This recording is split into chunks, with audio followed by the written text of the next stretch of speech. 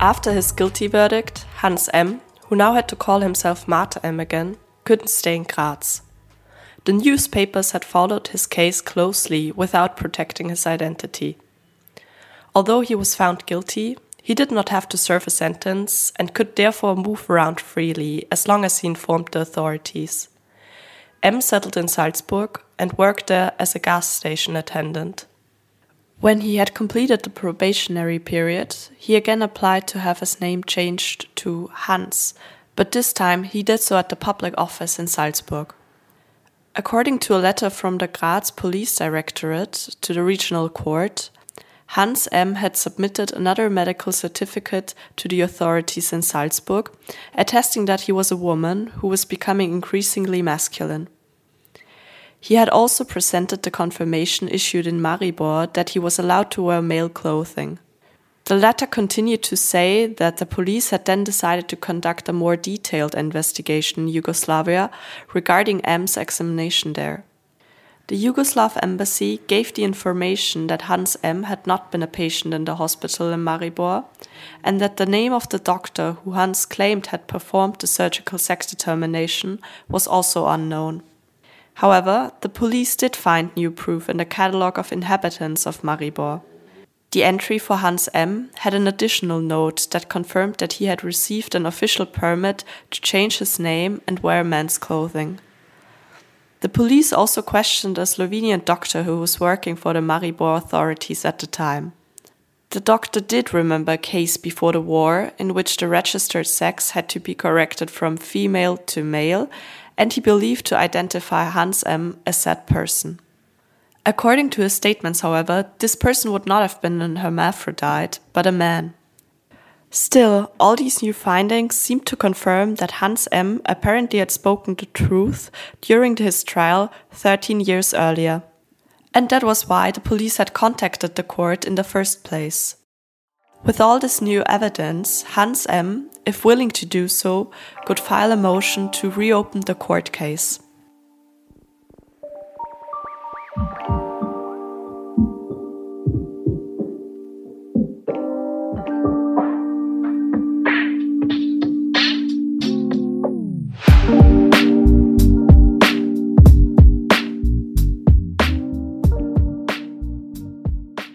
Welcome to the last episode of Out of the Dark. This is where Hans M.'s story ends, at least to us, because there are barely any sources that could help us reconstruct his life after his case was closed. We only know that he had his personal status changed to male in 1964 and that he had died very soon after, being only 49 years old. Hans M. shares the experience of being prosecuted under paragraph 129 in Austria's Second Republic, along with many others. Between the years 1950 and 1971, over 13,000 people in Austria were convicted under the paragraph, making Austria the country with the highest number of convictions in relation to its population in the whole of Europe. For Hans, as for others, a prosecution essentially meant a public outing, which often led to social ostracism. In 1963, his conviction was eventually overturned after it became clear that too little investigation had been carried out by the court and that Hans had been telling the truth all along. What could have been seen as a win against the authorities was only a drop in the bucket. The acquittal could not undo the consequences the guilty verdict had for Hans M.'s life. The trial must have meant a deep cut in his life course, ultimately leading to a forced divorce and the change of his name back to his birth name. As a convicted and publicly humiliated person, his career chances were also very slim. After Hans' conviction, paragraph 129 existed for 8 more years, until 1971. But even after the paragraph's repeal, being homosexual or other forms of queer was not without limits. When Austria got rid of paragraph 129, it essentially replaced it with 4 new paragraphs that regulated specific scopes of same-sex contact. From 1971, consensual same-sex acts between adults were permitted. However, Male same-sex contact was regulated differently than female and heterosexual contact. Female and heterosexual partners could engage in sexual activity from the age of 14, whereas male same-sex partners had to be 18 or older. This specific paragraph remained in place until 2002. Between the years of 1972, when the paragraph was introduced, and 2002, 1,000 men were convicted for engaging in same-sex activity where at least one of the partners was under 18. Another one of the 4 new paragraphs prohibited any sort of advertisement that would portray homosexuality in a positive light. The paragraph proved to be an obstacle for the gay liberation movement of the 70s, 80s and 90s. It effectively not only ruled depictions of same-sex contact as hard pornography, but even led to educational AIDS brochures to be confiscated in the early 1990s. The paragraph was repealed only in 1996. Scholars today interpret these laws as embodying above all a moral regime. The concept of indecency was used in regard to homosexuality to justify criminalizing it to a certain extent. Framing homosexuality as indecency doesn't really have much to do with it being relevant to criminal law, but conveys sexual norms that meant fear and exclusion for many. Behind these sexual norms is, once again, heteronormativity. Heterosexual intercourse and love are seen as the legitimate and natural form of partnerships. This idea is so institutionalized in Austria that until 2006, gender reassignment of one partner could lead to a forced divorce, just as in Hans and Alma's case.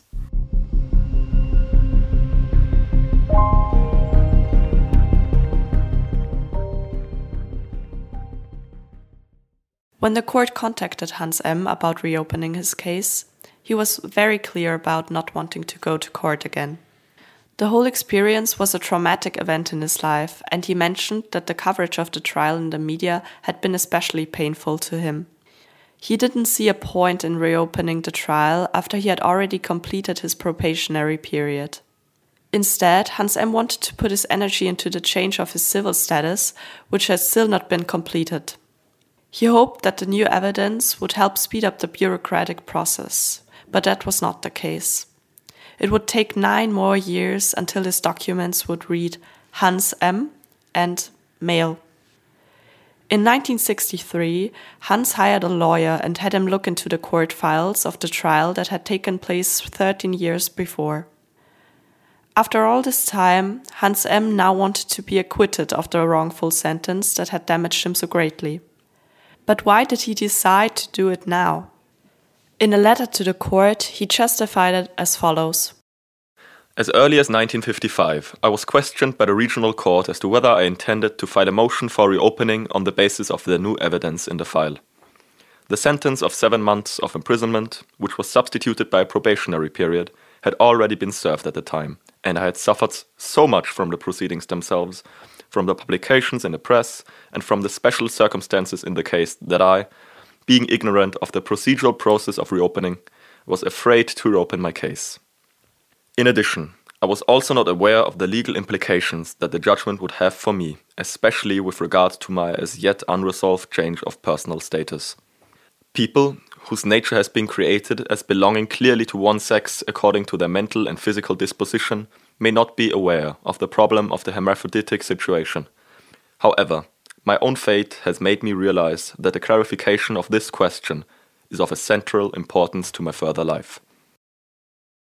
At the time, Hans M. was working in the car industry, and to get a promotion, the question of his personal status had to finally be settled, once and for all. Although the trial had taken place 13 years earlier, Hans couldn't get around it because it was contradictory to what he was trying to achieve. In the verdict, it said that Hans M. was a true woman and only through forgery had been able to marry another woman. To finally have his name and sex entry changed, it was crucial that he had the conviction removed from his criminal record. The evidence that was in favor of his innocence was in the majority. Nonetheless, Hans went to a specialist to have another medical report issued. Again, the doctor who examined him and wrote his report was a forensic physician, but he came to a different conclusion than his colleagues before him. His final report said, "The biological evidence undoubtedly corresponds better to the female sex than to the male sex, but it is still uncertain whether Hans M. is actually female. No gonads, neither ovaries nor testicles are found in her abdomen. Since the true sex of a human being can only be determined accurately based on the type of gonads, it would therefore be quite possible that this is a case of so-called pseudohermaphroditism, i.e., that this person has male gonads while the external and internal characteristics are female. If this assumption, which cannot be refuted on the basis of the findings, is correct, then Hans M., as a pseudohermaphrodite, belongs to the male sex.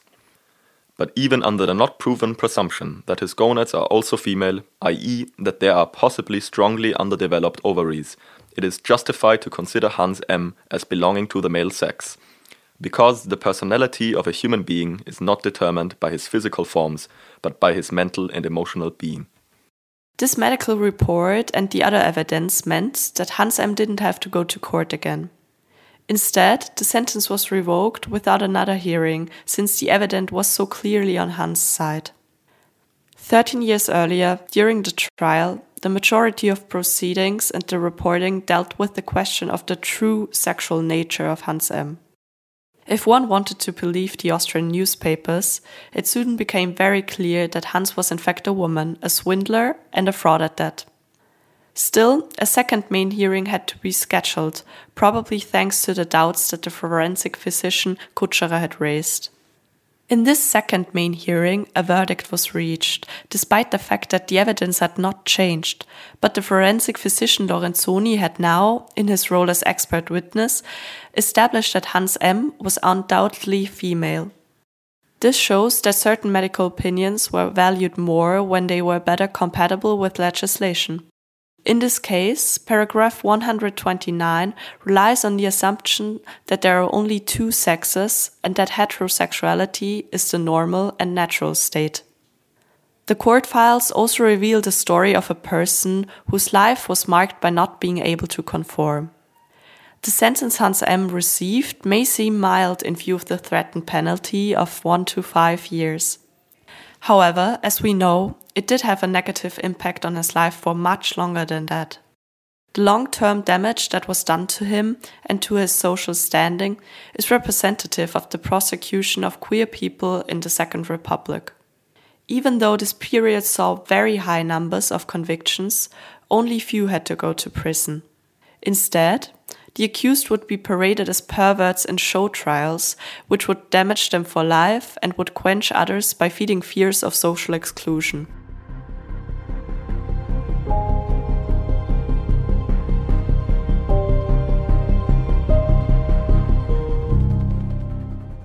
I remember leaving the archive, my fingers feeling dirty from hours of flipping through these old paper sheets. I was amazed by how much I had learned only by looking at 200 pages of court files. And I had collected some clues on where I might learn more about Hans. These clues consisted of former home addresses and the name of a distant relative-in-law. After sending out 10 letters without response and a very awkward phone call with a man who assured me that their side of the family didn't have much to do with Hans' family, I realized that 60 years is still a long time, and not much of Hans seems to be left. For 60 years, no one seems to have cared about these files that have been gathering dust in the archive. But that is changing now. It is only since very recently that trans rights have been receiving more attention. In 2019, the Constitutional Court declared that intersex people had the right to a third sex entry, and only a couple of weeks ago, the Administrative Court of Vienna ruled that also for all others, an alternative sex entry will be made legal. Queer people and their struggles are receiving more attention today, and the same is true for queer historical subjects. There is a queer history, there always has been one, and it is our job as historians to tell it. We hope the story of Hans M. helped you understand the power of societal norms and what role laws and medicine have played, and in a lot of cases still do, in declaring something to be the norm. The case of Hans M. is only one of many individual fates that need to be told and heard, so we can understand the bigger picture and assess it. Until then, we will continue to dig up all the files and traces we can find in archives to finally get them out of the dark.